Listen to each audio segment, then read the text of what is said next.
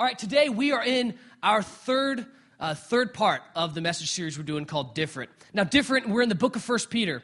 And 1 Peter was a book that a guy named Peter, one of Jesus' three closest friends when he was on this earth, wrote to a bunch of Christians who were in a world where they did not belong. In fact, he starts off this letter and he says, I'm writing this to people and you're strangers in the world.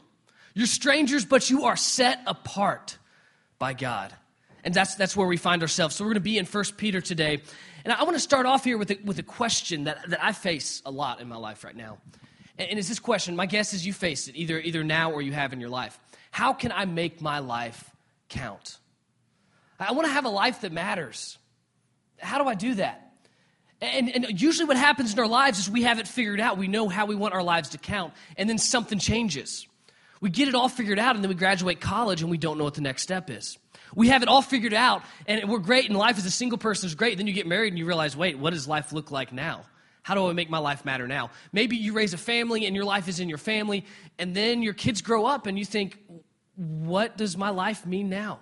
How do I have a life that matters? And usually when we encounter something in life that shakes us up, that pushes us off what's normal, that messes with our sense of equilibrium, we ask this question, how do I have a life that matters?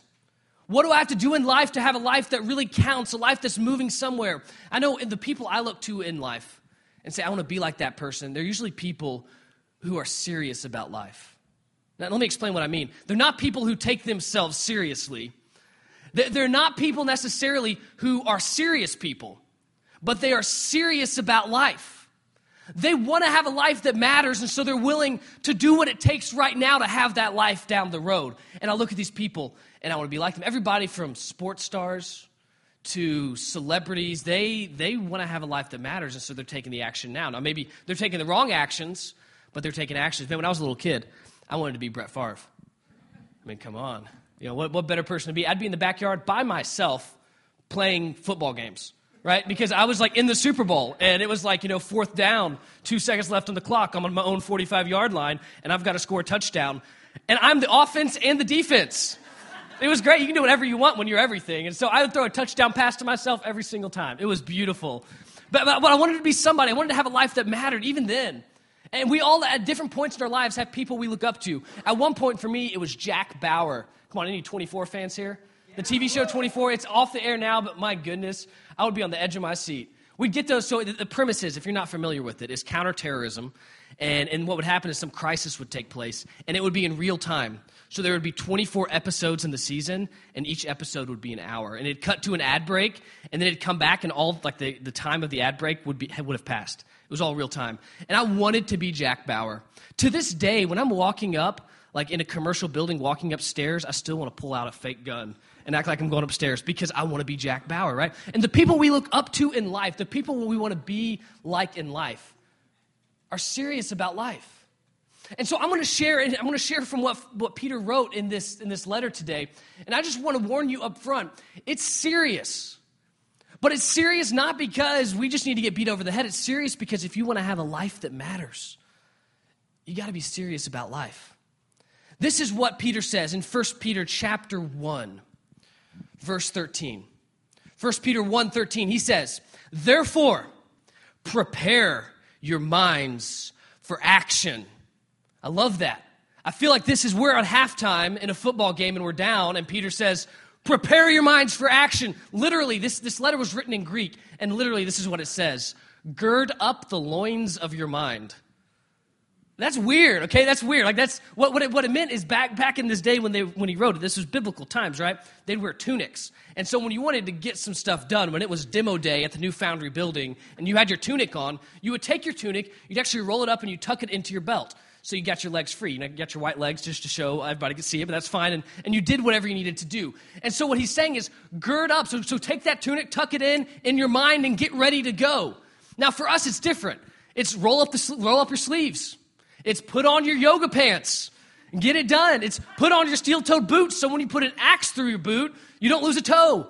Get ready to get it done. This is classic Larry the Cable Guy right here. Get her done. Let's just do it. And he says this, get ready. Gird up the loins of your mind. get ready for action. And I want to be honest, most of us never get where we want to go in life. Most of us never get where God wants us to go in life because so much of it starts in our mind and we're not willing to prepare for action in our minds. It's easier not to prepare for action. So Peter says, prepare for action. And he says this, be self-controlled. And this goes right along with preparing your mind for action, being self-controlled.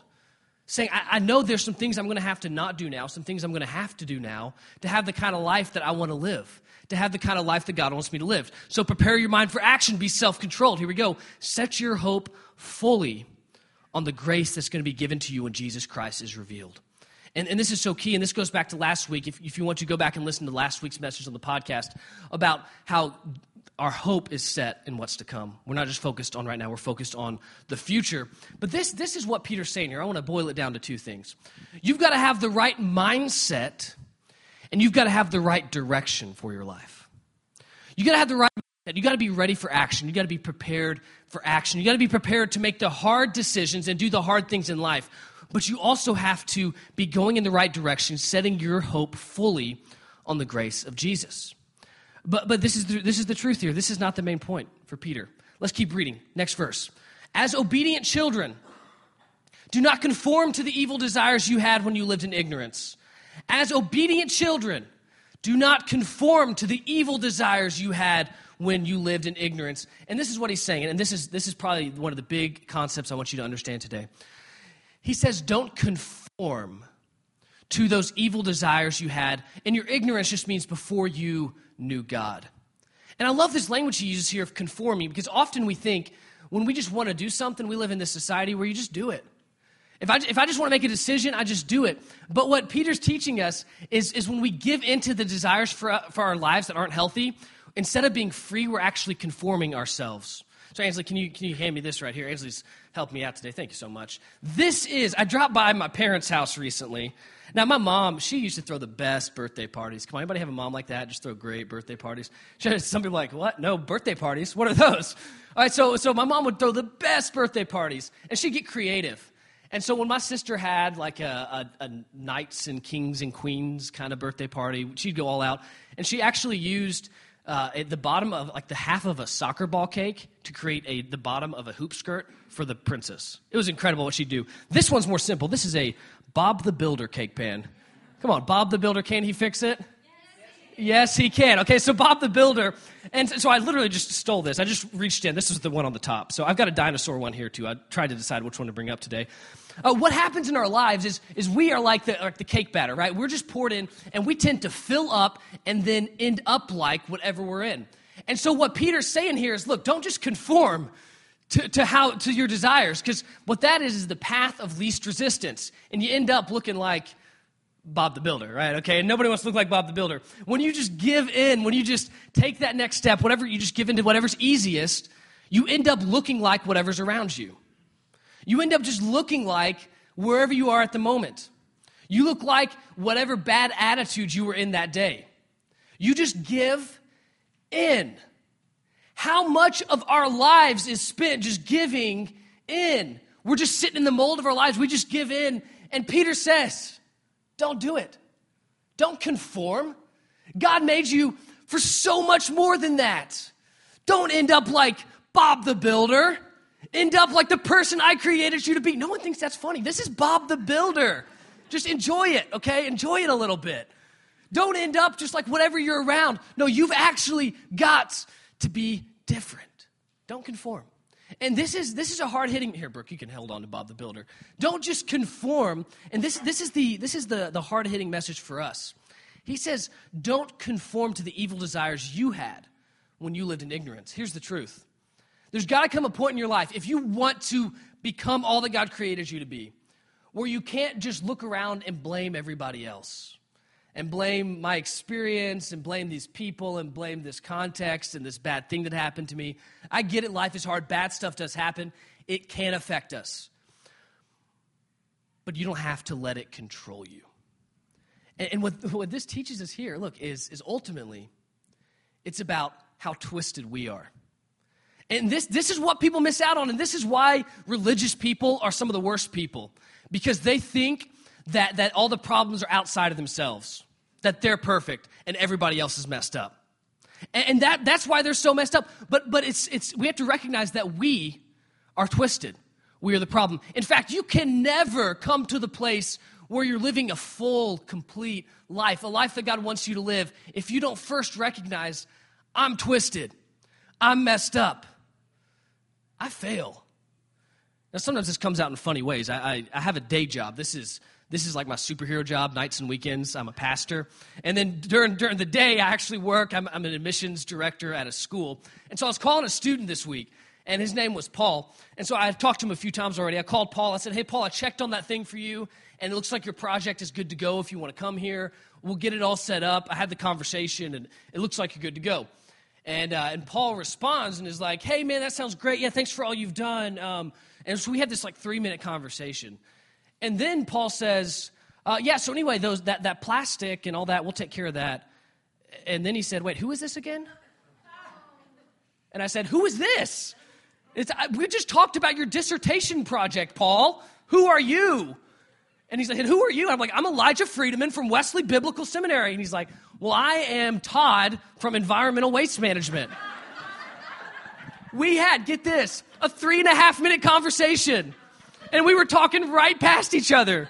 It's like one of those conversations where you're like, well, that didn't quite make sense, but not everybody's as smart as I am. So, okay, let's keep going here. 3.5 minutes just talking back and forth with each other. And you know whose fault that was? I wanted to say it was his. I mean, I really wanted to say it's Todd's fault, and, he's just an idiot, and what an imbecile, and there's a lot of stupid people in this world. It was my fault. I got the area code wrong when I called the number, right? No one to blame but me. Now, that's hilarious after it happened. The funny thing was my coworker could hear the whole thing happen and was just laughing her head off. That's really funny. The truth is, in life, we make mistakes much bigger than that.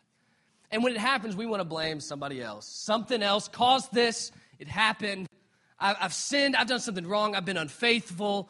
I've messed up. And we want to blame somebody else. But it's us. We got to recognize that no matter the other bad things that happen, we're twisted. Like who we are. We're selfish.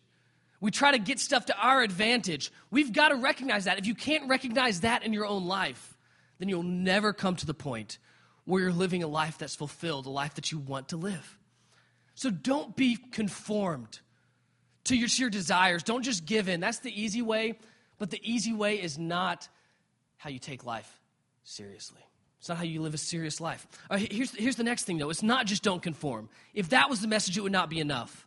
But verse 15, just as he who called you is holy, so be holy in all you do. For it is written, be holy because I am holy. Now, I'm going to be straight up with you. I try to tell you this when it happens. If I were writing this, I would not have used the word holy. When I think of holy, I think of Mother Teresa, I think of nuns, and I think of religious people who are jerks. Come on, anybody with me on this? I don't think of someone I want to be. I think of someone who's not very fun, somebody who's a little annoying, and someone who's self-righteous. And I don't want to be that. I don't want to be that. So why does Peter say be holy? And first, what does it mean to be holy? Because we get this wrong. We think holy means to be a pope.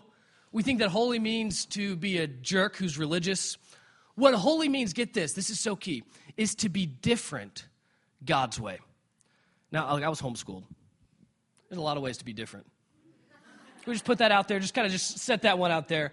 And I've known enough of you who weren't homeschooled to know you're still kind of different and you're kind of weird. And that's okay, but that's not necessarily what Peter's talking about here. It's not enough just to be weird. Not enough just to be different. You've got to be different God's way. What does it mean to be holy? It means to be set apart. It means to be given over to what God wants, even when it costs you. To be different God's way. And this is so important.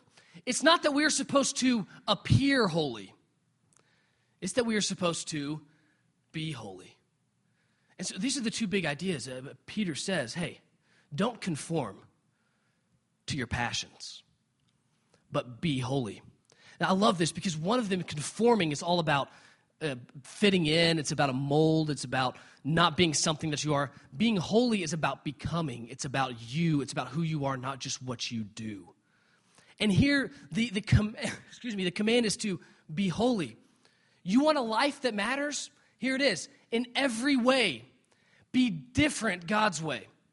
In every way, because he doesn't just say be holy when you're at church. He says be holy in all that you do. This is so stinking hard. You guys tried this before? I mean, just take like 20 minutes and try being holy in everything you do. Go to a restaurant and have to wait in line, and then your food's late, and try to be holy in everything you do. Like live with a family member for a day. Try to be holy in everything you do. Try to be different God's way in everything you do. It is hard. It's not a quick fix. Here's the reality. If you want a life that matters, a life that honors God, a life that changes people's lives, it's not a quick fix. It's not one thing and it's all better. The problem is, so many things that don't help us become what we need to become are quick fixes.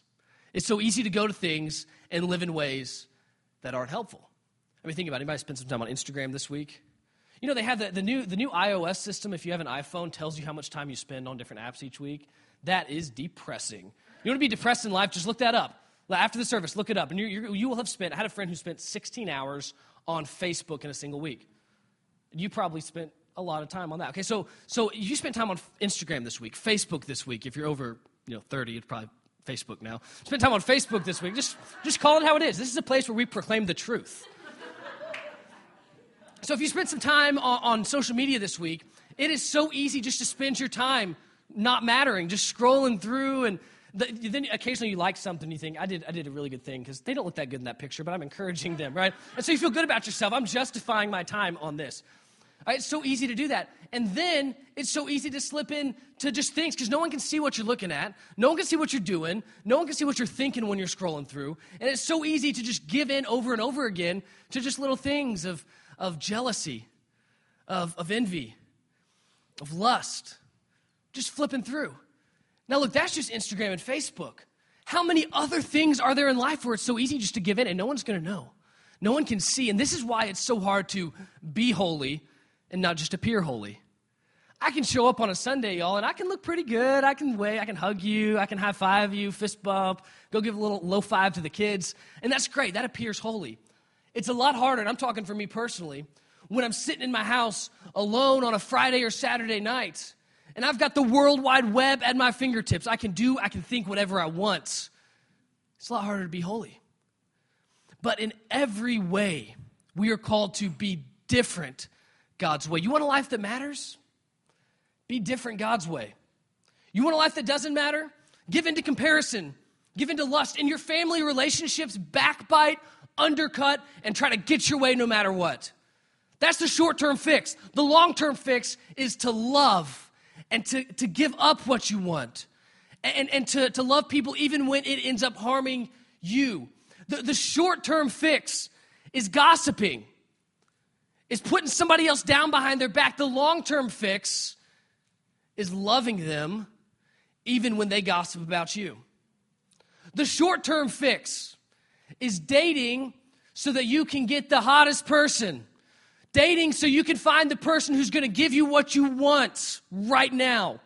The long term, the holy way, that being different God's way, is dating and loving someone so you can help them become who they need to be. So you can be pure in that relationship so the two of you can explore, does God want us to be married? Now, these are two very different things. Each one of these, you can trace your own life. Think about your life right now. And this week, what's going to come up? And all the challenges that are going to come up, the relationships, even right now. You already know the problem spots in your life this week. What does it look like to be different God's way? If you want a life that matters, and we want to be serious about life, if you want a life that matters, you have to be different God's way. And there's no easy way, there's no quick fix. It's being different God's way. Excuse me. My granddad, Grandpa Jerry, we called him. It was my dad's dad. He was a great guy. I actually don't really remember him very much. He died when I was 4 years old. I have two memories of him. One of them, this is kind of funny. We went to see the Belhaven Singing Christmas Tree. You know, they have that every year down at Belhaven. And we went there on the wrong weekend. And as a 4-year-old, I had this memory. It's probably because someone got mad about it. Probably he got mad about it. I had this memory of like us being there in an empty parking lot. So that's memory number 1. Memory number 2 is I remember him tying my shoes before we went on a walk. And I remember like it didn't feel comfortable. Like, you know when the sock's off, the sock is wrong on your shoe? Those are the 2 memories I have of my granddad. But they tell me he's a great man. He didn't grow up in a Christian family. He grew up in just kind of a normal family, not awesome, but not the worst. Come on, we got some testimonies of that in here. And so you grew up in just an okay family, and he grew up and just became an adult, got married to my grandmother. And at one point, he just went to a church. This old church, and it wasn't a great church, it never was. He stayed there his whole life. It wasn't a great church. And he decided, actually in a Sunday school class, that he wanted to follow Jesus. But he wasn't quite sure, so he walked outside, and he smoked a cigarette first, and then he walked home. And somewhere between the church and getting home, he decided he really did believe Jesus was his Savior. That changed everything about his life. Now, let me tell you something about his life. Pretty early on, after he was married, he had this brain problem, and they had to take out part of his skull, and they couldn't put it back in for like a year. So he lived with this gap in his head, and because of that, it actually set his whole family back like thousands of dollars, and so they were poor when he was raising all of his kids. They lived in a 2-bedroom house with 5 kids. I mean, think about that. That's not easy. He never made a lot of money, and just life was not the easiest for him. But in the middle of all that, he did the hard work of being different God's way. He loved his wife, even when most of the men up and down their street did not stay faithful to their wives. I mean, most of the men up and down that street were not around, but he was around. He was there for his wife and for his family. He worked hard, and he provided for them. He got involved with, you guys, Gideon's Bibles. You ever been in a hotel, you've seen Gideon's Bibles? He got involved with that. It's like a businessman organization, and he discipled people through that, and he gave away Bibles. He was involved in his church. It was the little stuff. He was involved in his community. It was the little stuff. And as he kept on going, year after year, stuff got worse in his town. And year after year, they never had enough money. And year after year, life was hard. But what did he do? He kept on being different God's way. He ended up dying when he was only 67. He had diabetes, and it got really bad, and he had some other health complications, and he ended up passing away at 67. And when he died, get this, he was reading a book, Loving God by Charles Colson. I have a copy of it. And he's reading this book, Loving God, because that was the story of his life. He was not successful. You will not remember his name. In fact, a generation from now, no one will know his name. You go back to Great Bend, Kansas today, where he lived. No one knows his name, but he changed lives. His kids, 5 kids, get this, 4 of them got married, none of them divorced. That does not happen. Why is that? It's because he was faithful, because he did the hard things week in and week out. It's about what you do week in and week out, not the big things, not the things you get recognition for, or the things you post on social media. It's the faithfulness you show to what God has called you to week in and week out. He's got 2 kids that are serving in full-time ministry. 2 kids who are pastors, changing lives. Because of my granddad, literally thousands of people are following Jesus today. But he was just a poor owner of a tire shop in Kansas, middle of nowhere, Kansas. But lives are different. His grandkids, almost all of them are following the Lord and raising families to love the Lord. And it all comes back to this. It wasn't the quick fix. It wasn't the big stuff. It wasn't the big decisions he's made. It was the week in, week out, day in, day out, hourly, being different God's way. So if I can talk to you, especially if you are here and you are under 40 right now you are setting the stage for what God can do in your life. Right now you are making the decisions that set the stage for how God can use you. And there's a lot of things you can do and a lot of things that you probably shouldn't do, but here's the reality. The only way you're going to end up with the life you want to live is by being different God's way. And I'm not going to sugarcoat it. It's going to be hard. You're going to have to sacrifice. It's going to hurt, but it's going to be worth it. And if you're here and you're already established in life, you got a family, maybe your family's even grown up and gone out, or you've just been through life for a while, be different God's way even now. This is where it matters. This is where you have set yourself up to have the maximum impact of your life. In every way, be different God's way. My grandpa Jerry, he has no idea, I'm sure, all that has happened after he passed away. That was 20 years ago. I can't wait, though, to get to heaven someday and get to just give him a hug and just tell him stories of how the hard nights when they didn't have enough money, and tell him stories of how just being faithful to his family in the middle of all the hardship. Tell him stories of how all that paid off down the road. I mean, this church would not exist if it weren't for him. We would not be together and with each other, and there's nothing special about him, but it's just he made decisions that led us to this place. Here's my question for you. What decisions are you making right now that are going to lead you to have that kind of impact, even the impact you never see? In every way, be different God's way. Here's the challenge. Be holy. And it can happen in your life. And I want to encourage you, if you're beat down and you're looking at this and saying, there's no way I can be holy, I'm looking in the mirror. How can I be holy?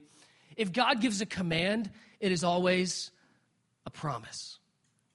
If God commands you to be holy, if God commands you to be different his way, God's going to make it a reality in your life. In every way, this week, every way, be different God's way. And then do it next week, and the week after that, and the week after that, and the week after that, and keep going, and you will be amazed when you wake up and you realize this is the life I've always wanted to live. And it comes not through a quick fix, but through being different God's way in every way. Let's pray together. Father, thank you so much for the people who have gathered today. Thank you so much for the message that you have given us, that you have spoken to us through your word. Help each one of us this week to be different your way, in every way. Father, I want to confess right now that that's going to be hard for me, that I'm going to face things that pull in my life, and I'm going to want to conform. I'm going to want to be changed back into my own passions, my own evil desires. So, Father, I need you to help me. And as we remain in prayer, I just want to turn it out to you right now. God's calling you right now to be different his way. He's called you to be holy. He's challenging you, but he's also going to bless you with the grace you need to do it. So if there's anyone here who just says, I know something that needs to happen in my life this week, something I need to change, something I need to keep doing to be different God's way, and I just want to put it out there with a raised hand. Anybody want to raise a hand today and say, I know what it is? I want to be different God's way. I want to be different God's way. I want to pursue him. I know what I need to change. I know what I need to do. Thank you for raising those hands. I want to bless you. I want to pray for you who've raised your hands. Father, thank you for the men and women who are willing to challenge themselves, willing to say, I want a life that matters. I want a life that counts. I don't want a quick fix. I don't want to conform to my own passions. I want to be holy. I want to be different because God is holy. Father, bless them this week with the grace they need. Lord, they've shown faith by just raising a hand. It's a small act of faith, but I pray that you would bless that small act of faith with your incredible blessings. Father, we all need you. I ask that you would come and help us to be your people this week. I pray this in your name, Jesus. Amen.